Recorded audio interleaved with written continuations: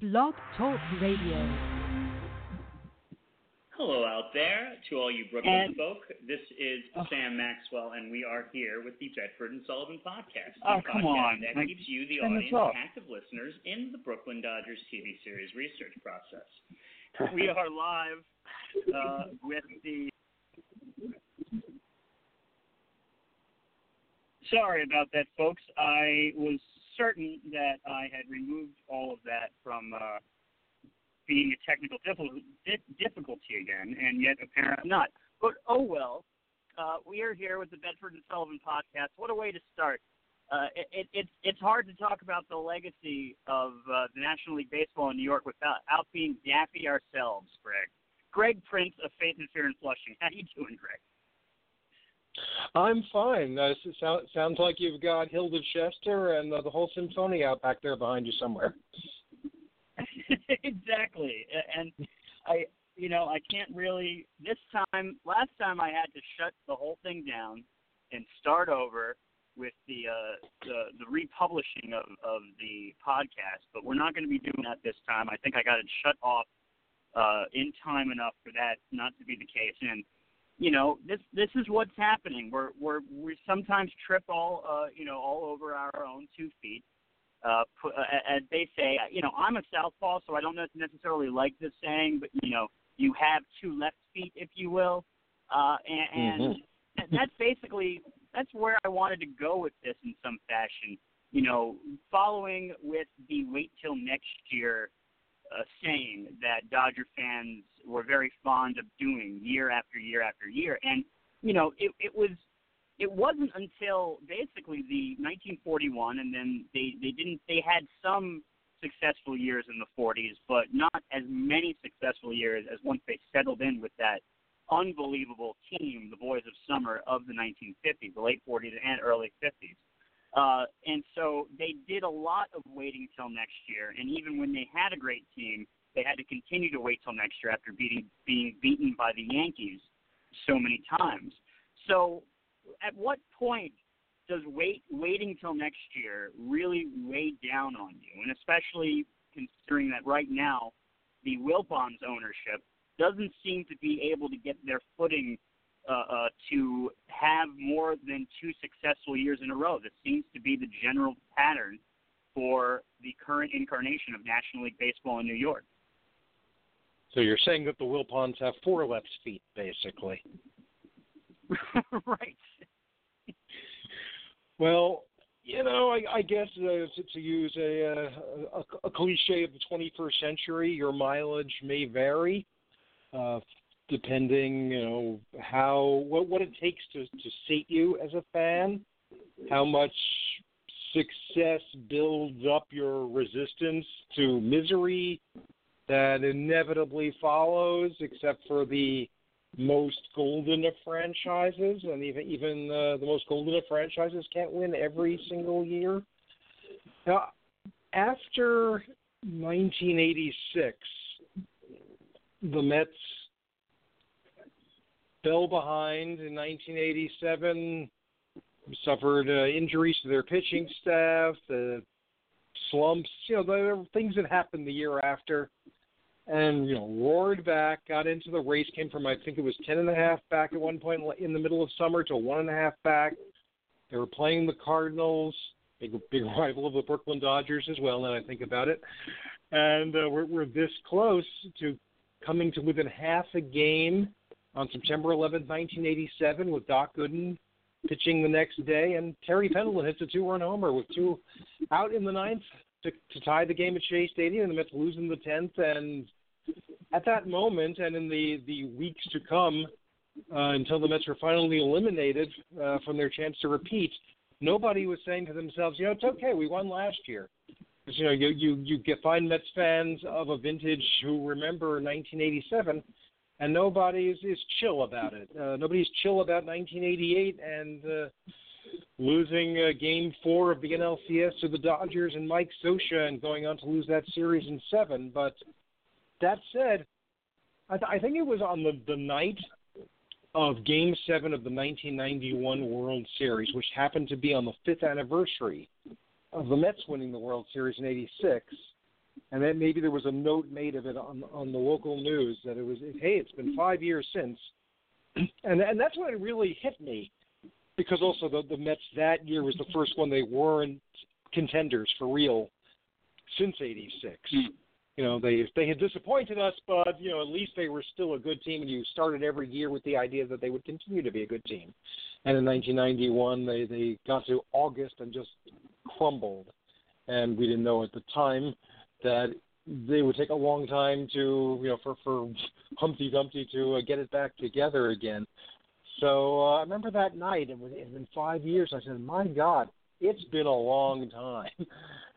And so that's been kind of my rule. That's been kind of my rule of thumb for wait till next year. You probably are best served by keeping quiet in your dismay after 1 year, 2 years. I don't think that happens really anymore because of Twitter, because nobody keeps quiet for 5 seconds, let alone 5 years. But it seems like a reasonable rule of thumb. And that, by the way, was after a World Series. The Mets haven't won a World Series now, as you and your listeners know, for 33 years. So, to me, all the next years are, kind of calibrated. Well, we made the playoffs 3 years ago. We won a pennant 4 years ago, that sort of thing. And then that, too, is sort of wearing off at this point. So does that have a lot to do with the current fan outrage,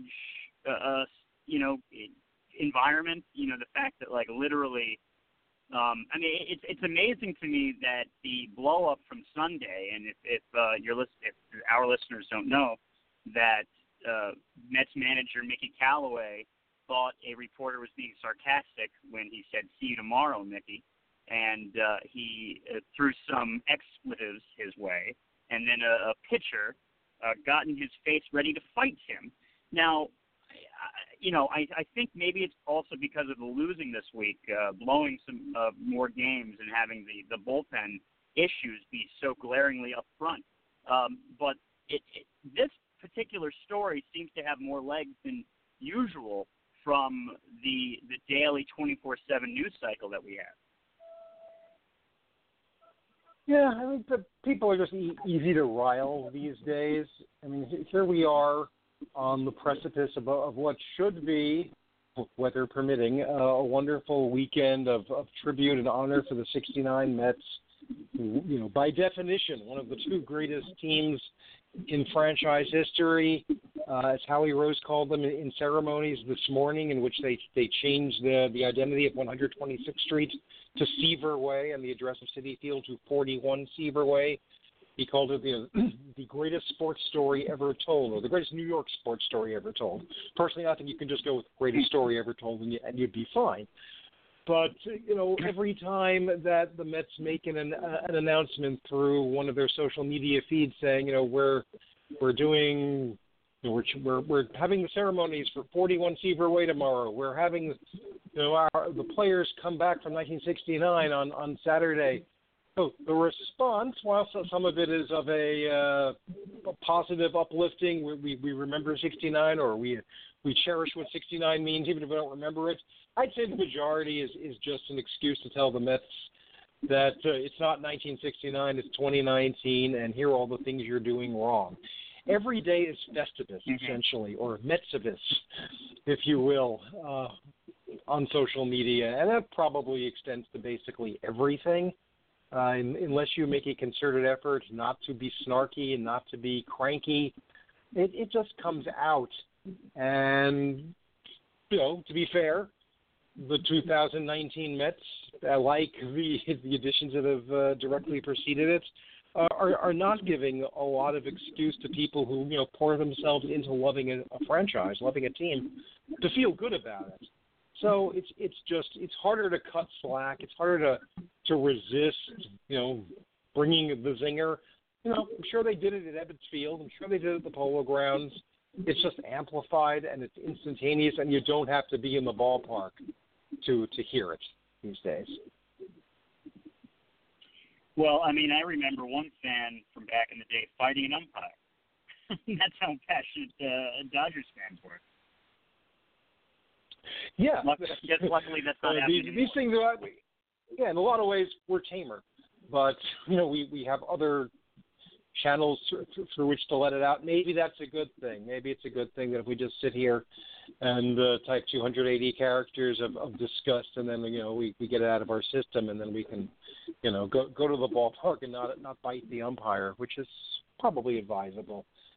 But none of us became fans to get angry and to stay angry, but it is part and parcel of the package, and it's because you take it seriously, and it's just again, Twitter and such have given us something of an insular world in which we as fans of the same team can communicate to one another without having to explain for however many paragraphs it would take what the hell we're talking about.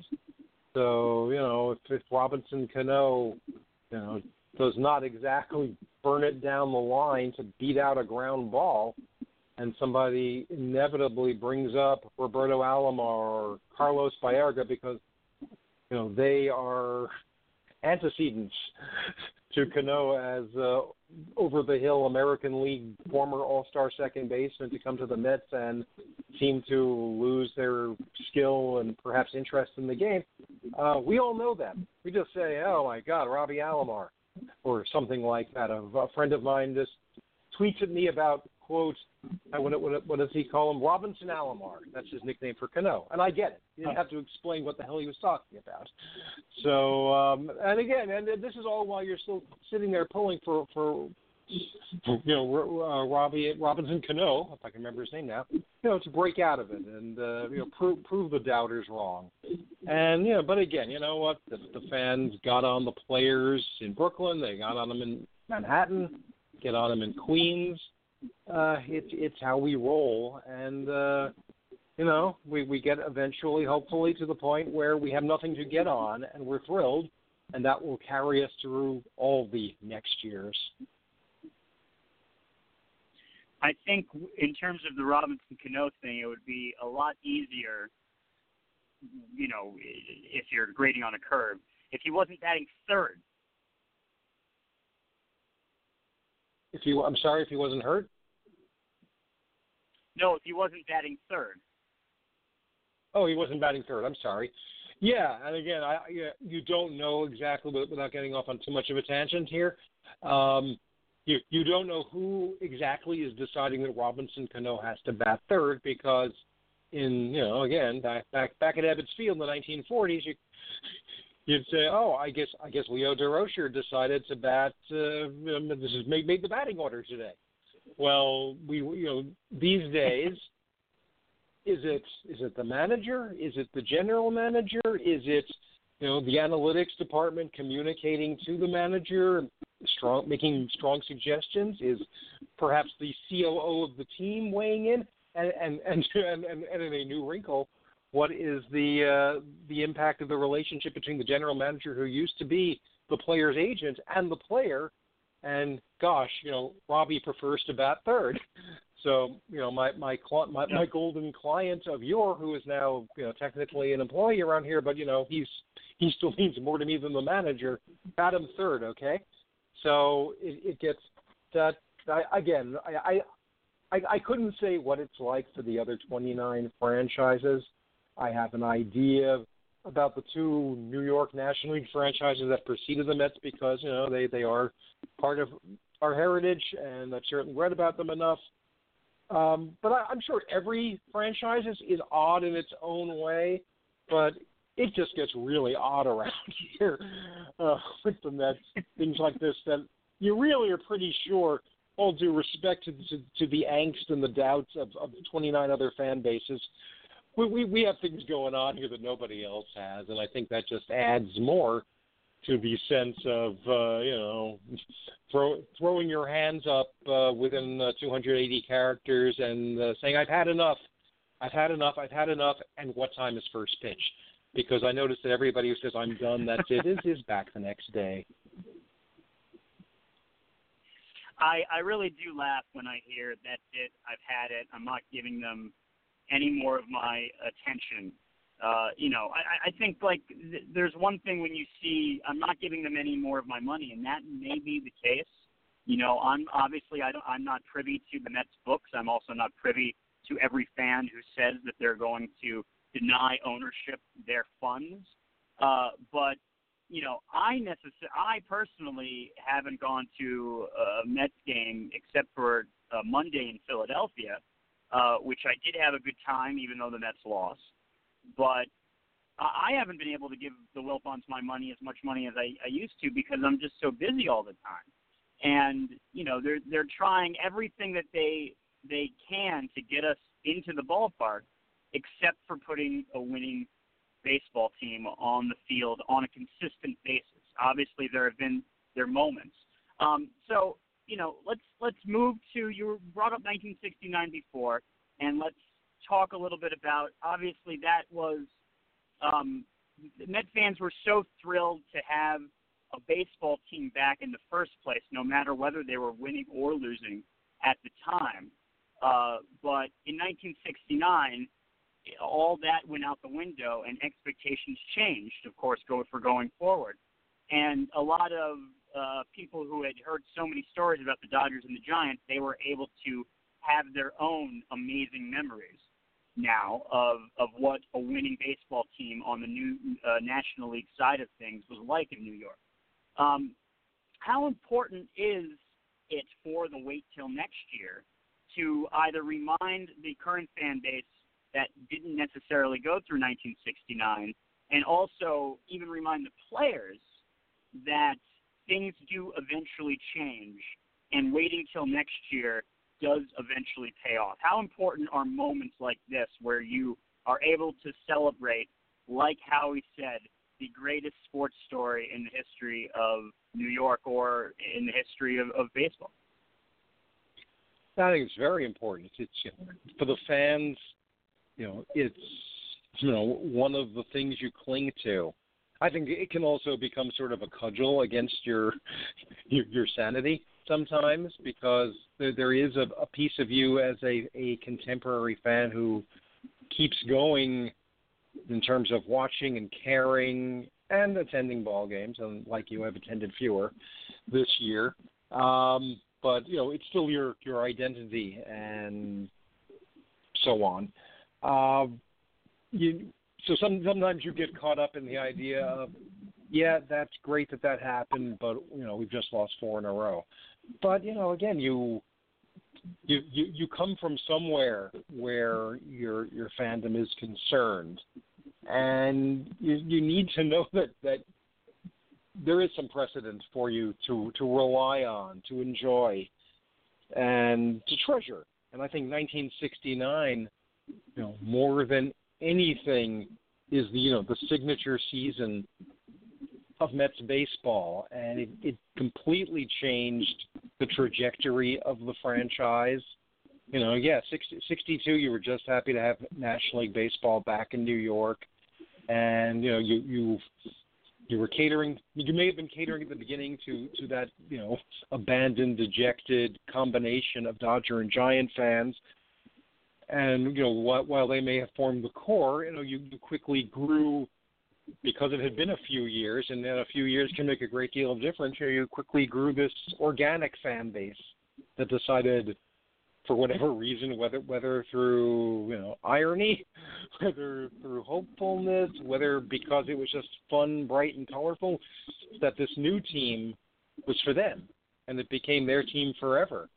And to get from, say, even 1964, when Shea Stadium opens, to get 5 years later, and you still, your big accomplishment is finishing in 9th place and not losing 90 games, to have had it ratcheted up, and to not just say, hey, we're a 500 club, we're in 3rd place, we might do okay, to we are the champions of the world, just tells you what a sports team is capable of, what your sports team is capable of. And 69, whether it was a miracle or not, the players seem to disdain the idea that it was a miracle, because it's like telling them you were never that good to begin with. You just got, extremely lucky. Or, whether it's the fans, it gives us something to say, well, it happened in 69. To a certain degree, I would say that the more operative precedent for Mets fans every year at this time. I mean, specifically this time where the Mets are well under 500 and well behind the first-place team is 1973 because they had a 1969 that didn't quite go as far, but it was more compressed. Last place at the end of August and in the World Series to the seventh game. So sometimes that stuff can taunt us because sometimes I want to say someone who lived through 73 and remember just enough of 69 that, listen, this is not that team. But, you kind of hope it will be. For those who didn't live it, it's nice to be able to say, hey, this did happen. We have won. I am part of a tradition here. The Mets don't really hit you over the head with tradition, either implicitly or explicitly. But, we got this. We got the 1969 Mets, and 50 years later, you don't have to explain really, unless it's somebody who has never read about sports or anything, what that means. I mean, I specifically remember Super Bowl 15, January of 1978, the Denver Broncos were playing the Cowboys. The Broncos had never won anything. They were kind of a laughingstock in the AFL. They were unsuccessful in the AFC. They never made the playoffs even. Here they were in the Super Bowl. And I remember reading a cover story in Time magazine. These Mets of the Mountains. And in January of 1978, they weren't talking about the 1977 Mets who were abysmal because they traded Tom Seaver et al. They were talking about the 69 Mets because this was already the gold standard, the gold, orange, and blue standard, if you will, and has remained so for 50 years. Do the contemporary players care? I have no idea. I'd like to think that they will get a kick out of this weekend, that maybe they'll pick up, a little bit of history because it's nice to know who you're playing for. At the end of the day, they want to go 4 for 4 and they want the team to win. But I think it's nice for these guys to you hear from other franchises what a thrill it is to put on the such and such uniform. You'd like to think that on a day, on a weekend where the Mets honor a world championship, that it's a thrill to put on the Mets uniform in 2019. And, of course, there are some Dodgers connections with the 1969 New York Mets. Obviously, the most glaring one is manager Gil Hodges. And I love the fact that bridges the two generations together, Gil specifically, especially because he was he adopted Brooklyn so close to his heart, including marrying a Brooklyn girl. What are some of the other Brooklyn connections? I know it doesn't stop at Gil. Well, half of his coaching staff, which was 4 people, by the way. Today, Mickey Callaway has, I think, 10 or 11 coaches, literally, and somehow they still can make a double switch. Rube Walker. Yeah, and a strategist. Yes, a strategist and quality control, which gives you the idea that the Mets had neither strategy nor quality nor control before these hires were made. But Rube Walker was, backup catcher to Roy Campanella in the early 50s. Joe Pignatano played for the Dodgers in both Brooklyn and L.A. Won a ring with the 59 L.A. Dodgers. So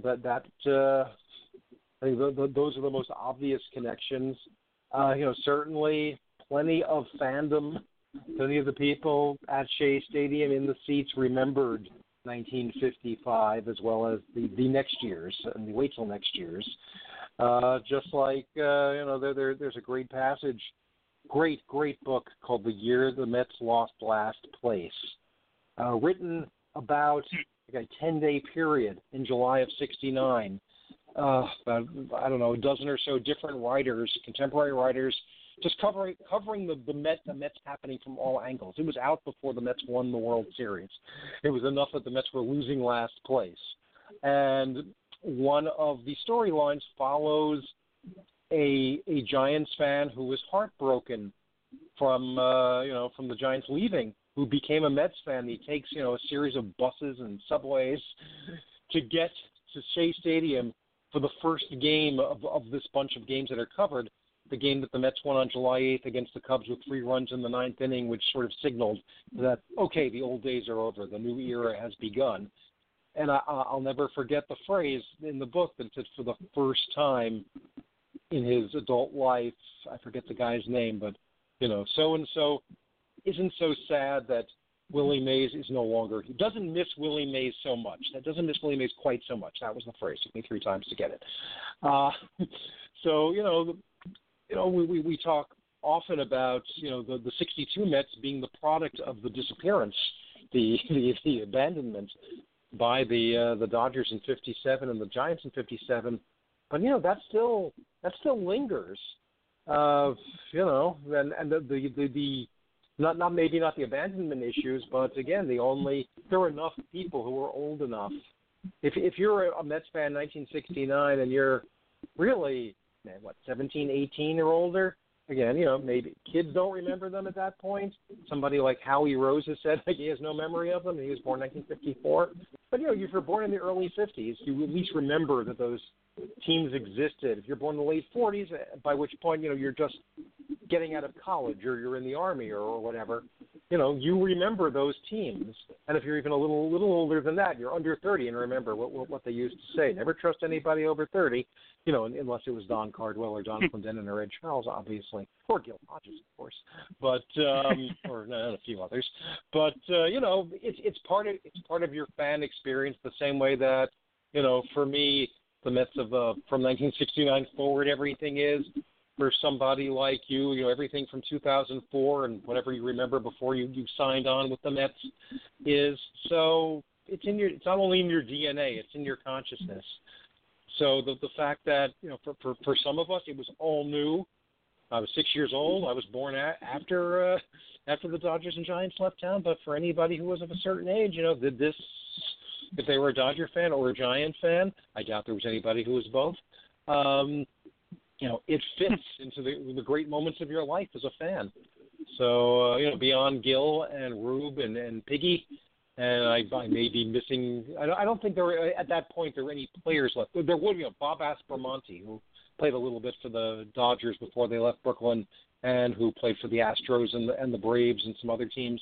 Would become a Met in 1971 and become the last Brooklyn Dodger to play in the major leagues, but he wasn't part of the '69 team. So, there was still some, Don Drysdale retired that year, but he was never a Met. Johnny Padres was still around.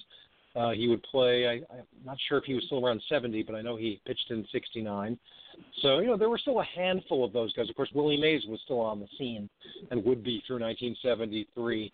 So, there was, but, as with everything, time takes care of those things.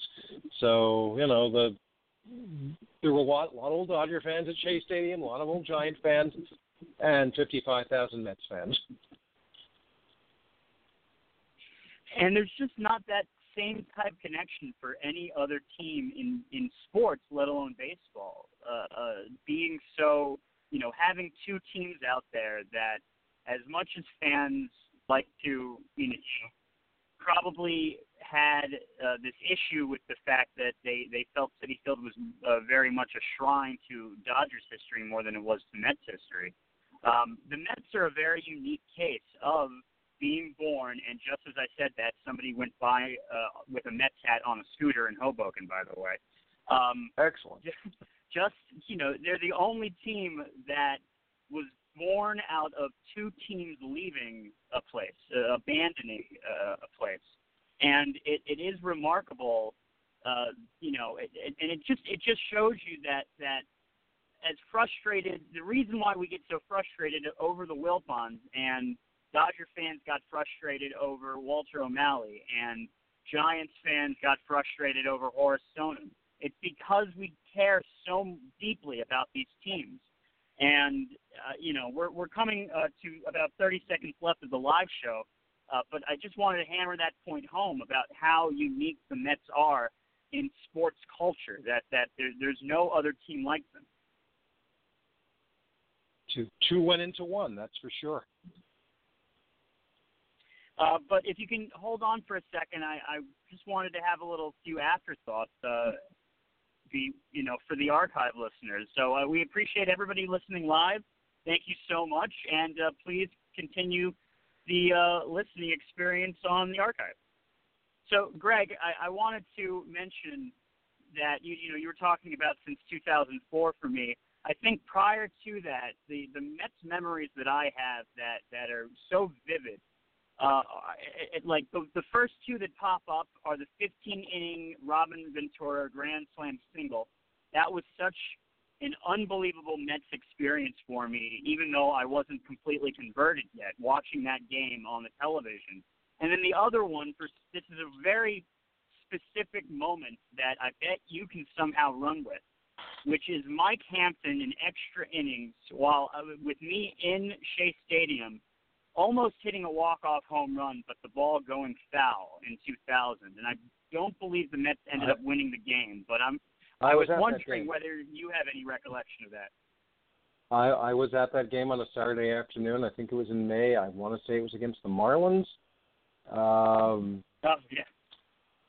The Marlins or Diamondbacks? I think it was the Marlins. And, we had been, again, I think, I don't know, again, if this is a National League-wide thing, but it's definitely a Mets fan thing to be, there's a phrase I like to use called baseball porn. Baseball porn being one of those little out-of-the-ordinary events that get, like, the hardcore fan overly excited.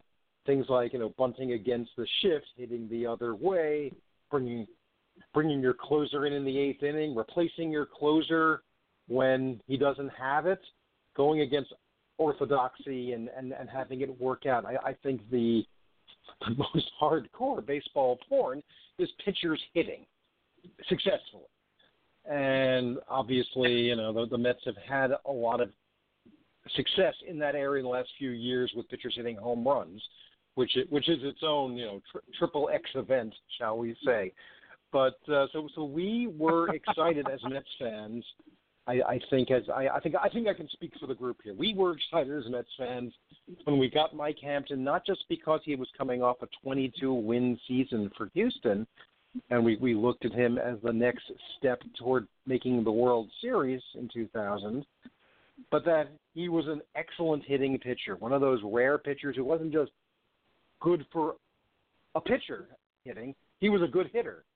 And, you can't wait to see that in action. If you watch enough games, as much as you appreciate the moment-by-moment, same things, the routine of it, if you get something out of the ordinary, that gets your blood going. So I should point out that the 2 years before we got Mike Hampton, he was still there when Hampton showed up, Dennis Cook became a Met reliever from the 97 World Champion Marlins and many other stops.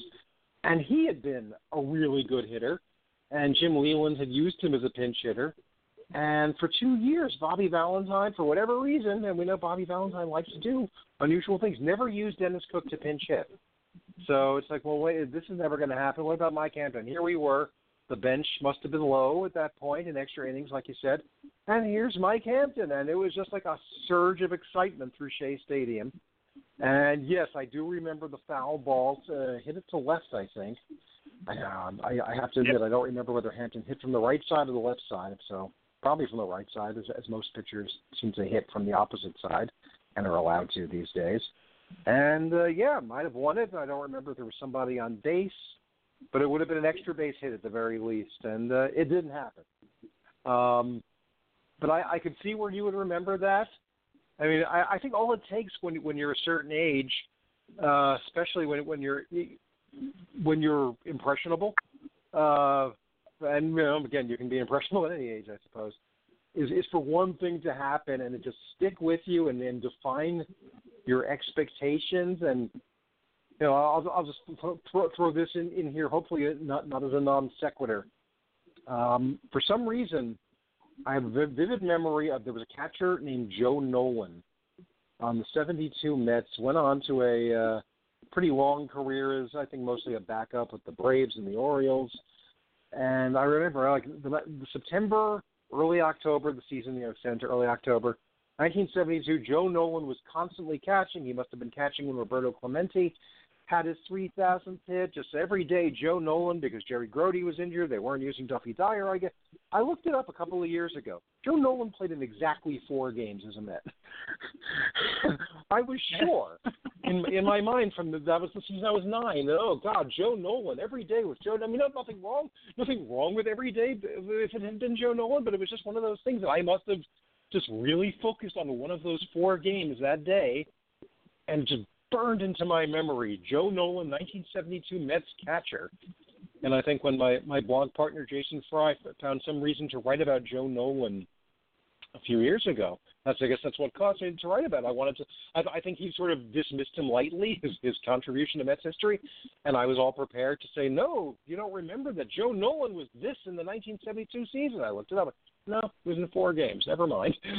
So sometimes, you just gain an impression. You decide that a player is really good even though he wasn't, or wasn't very good even though he was, because you happened to be there that one day where, he hit the home run or he struck out with the bases loaded. And, that's what we have Retro Sheet and Baseball Reference for, to kind of square that if we want to. But you know what? Ultimately, we'll just walk around thinking what we want to think, I guess. And Mike Hampton, boy, I wish that had happened. But there's only been a handful of pinch hits by pitchers in Mets history, and unfortunately, I don't think any of them have been home runs. Dwight Gooden once tripled as a pinch hitter, as did John Neese. But sadly, Mike Hampton did not. Right. I don't remember much about my first Shea Stadium game ever, but I believe it was 1996. I don't remember who they were facing. I'm pretty sure I remember that they won. But my dad and I went there. Might have even been 95, come to think of it, but probably more likely 96. And if somehow, some way, if I can figure out how to do some investigation, maybe that's my next documentary. Is finding that Met game. I don't know where I could begin. Unfortunately, my dad didn't even have any memory of it when I discussed it with him at some point. But I do remember, my dad, who ended up bringing me up as a Yankee fan, was cheering rather hardly for the Mets, and we were in field box seating, and that was my first ever New York National League baseball game. It was sometime. It probably was like April or May, because my next memory of baseball was that October, and my elementary school teacher going gaga over her Bronx-born New York Yankees. Well, I'm going to assume it was a day game? Yes, it was a day game. Okay. So day game, weekend, probably? Probably, yeah, exactly. Okay, well, so that gives us a little something to start with, and we'll work on this. We'll look into some repressed memories and get them out of you. Exactly, and I'll finish with this, since we were talking about Robinson Cano. Mike Hampton was one of those trades where he had success with another team, and unfortunately he did not sign back on with the New York Mets going forward. But the Mets have such a knack for players not performing up to their standards coming into there. Obviously, Johan Santana, as injured as he may have ended up being, I think that he is certainly the exception to the rule, considering not only did he have great numbers whenever he was on the field for the New York Mets, but he also gave us the first no-hitter in Mets history. But Mike Hampton's one of those exceptions as well, and Met fans, even though he burned them for the education system of Denver, which, considering I know something about Denver, is rather sound, but still, Mike Hampton's the exception to the rule, and Met fans always think about him fondly. Yeah, well, the one thing I think that we tend to overlook when we say, God, we get this guy and he was so good there and he's not good here, is that there is, unfortunately, a shelf life for athletes. And if the athlete in question has been producing at a high level for enough years that he is attractive to you as a team, chances are he has already peaked. on some level, or is close to peaking. And Mike Hampton, I think Mike Hampton actually probably deserves a special slot in Met history, as I believe. Again, I don't think this has been. I don't think he's been topped since I last did a lot of thinking about it. The best one-year player the Mets have ever had. He was only on the Mets in 2000. He had some rough going early, but he came around, had a great second half. Pitched them, literally pitched them to the pennant against St. Louis. Did not have a great World Series, or for that matter, a great NLDS. But he did what you asked him to do. But he wasn't quite the Mike Hampton of Houston. And unfortunately, the bit about the schools in Denver, that will come out of everybody's mouth at the same time as soon as the name Mike Hampton comes up, because that's, he said it and it stays with him, and it was kind of a strange comment. Johan Santana, who I loved and who I would trade Carlos Gomez and the other three players for him in a second again. Wasn't Minnesota Twins version of Johan Santana, because he had that mileage on him. He gave it all he had. He had, you mentioned the no-hitter. We'll never forget Game 161 of 2008, keeping a season on his shoulders with a complete game, 3 hits, shutout on a bad knee on short rest. I mean, every caveat you put in there makes it more impressive, with a horrible bullpen, because the Mets have never had one of those before or after. So there are examples of great players coming here and maintaining their greatness and situationally fitting it into a larger story, into the next years. I mean, Gary Carter had his greatest years in Montreal. He deserves to be in the Hall of Fame with that Expos cap on his plaque, as much as it pains me to admit that. But he gave you 2 fantastic, transcendent years. One of them brought you a world championship, so you can't complain about that there was a downhill decline after that. Keith Hernandez, same essential story, had a little more left when he came to the Mets. Also had a decline, but he gave you what you needed. We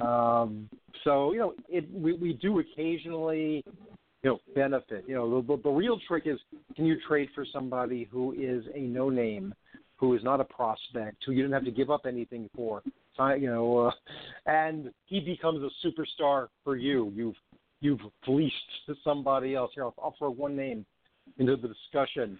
The Mets traded a pitcher who went, I believe, 1-10 for them, named Tom Parsons from the 1965 Mets, for a catcher with the Houston Astros who grew up to be Jerry Grody, who became a 2-time All-Star, who became the quarterback of those great Met teams of 69 and 73, who was acknowledged as one of the great defensive catchers of his time, who would have many Gold Gloves, if not for the existence of Johnny Bench, who, Tom Seaver, name-checked at his Hall of Fame ceremony alongside Bench and Carlton Fisk.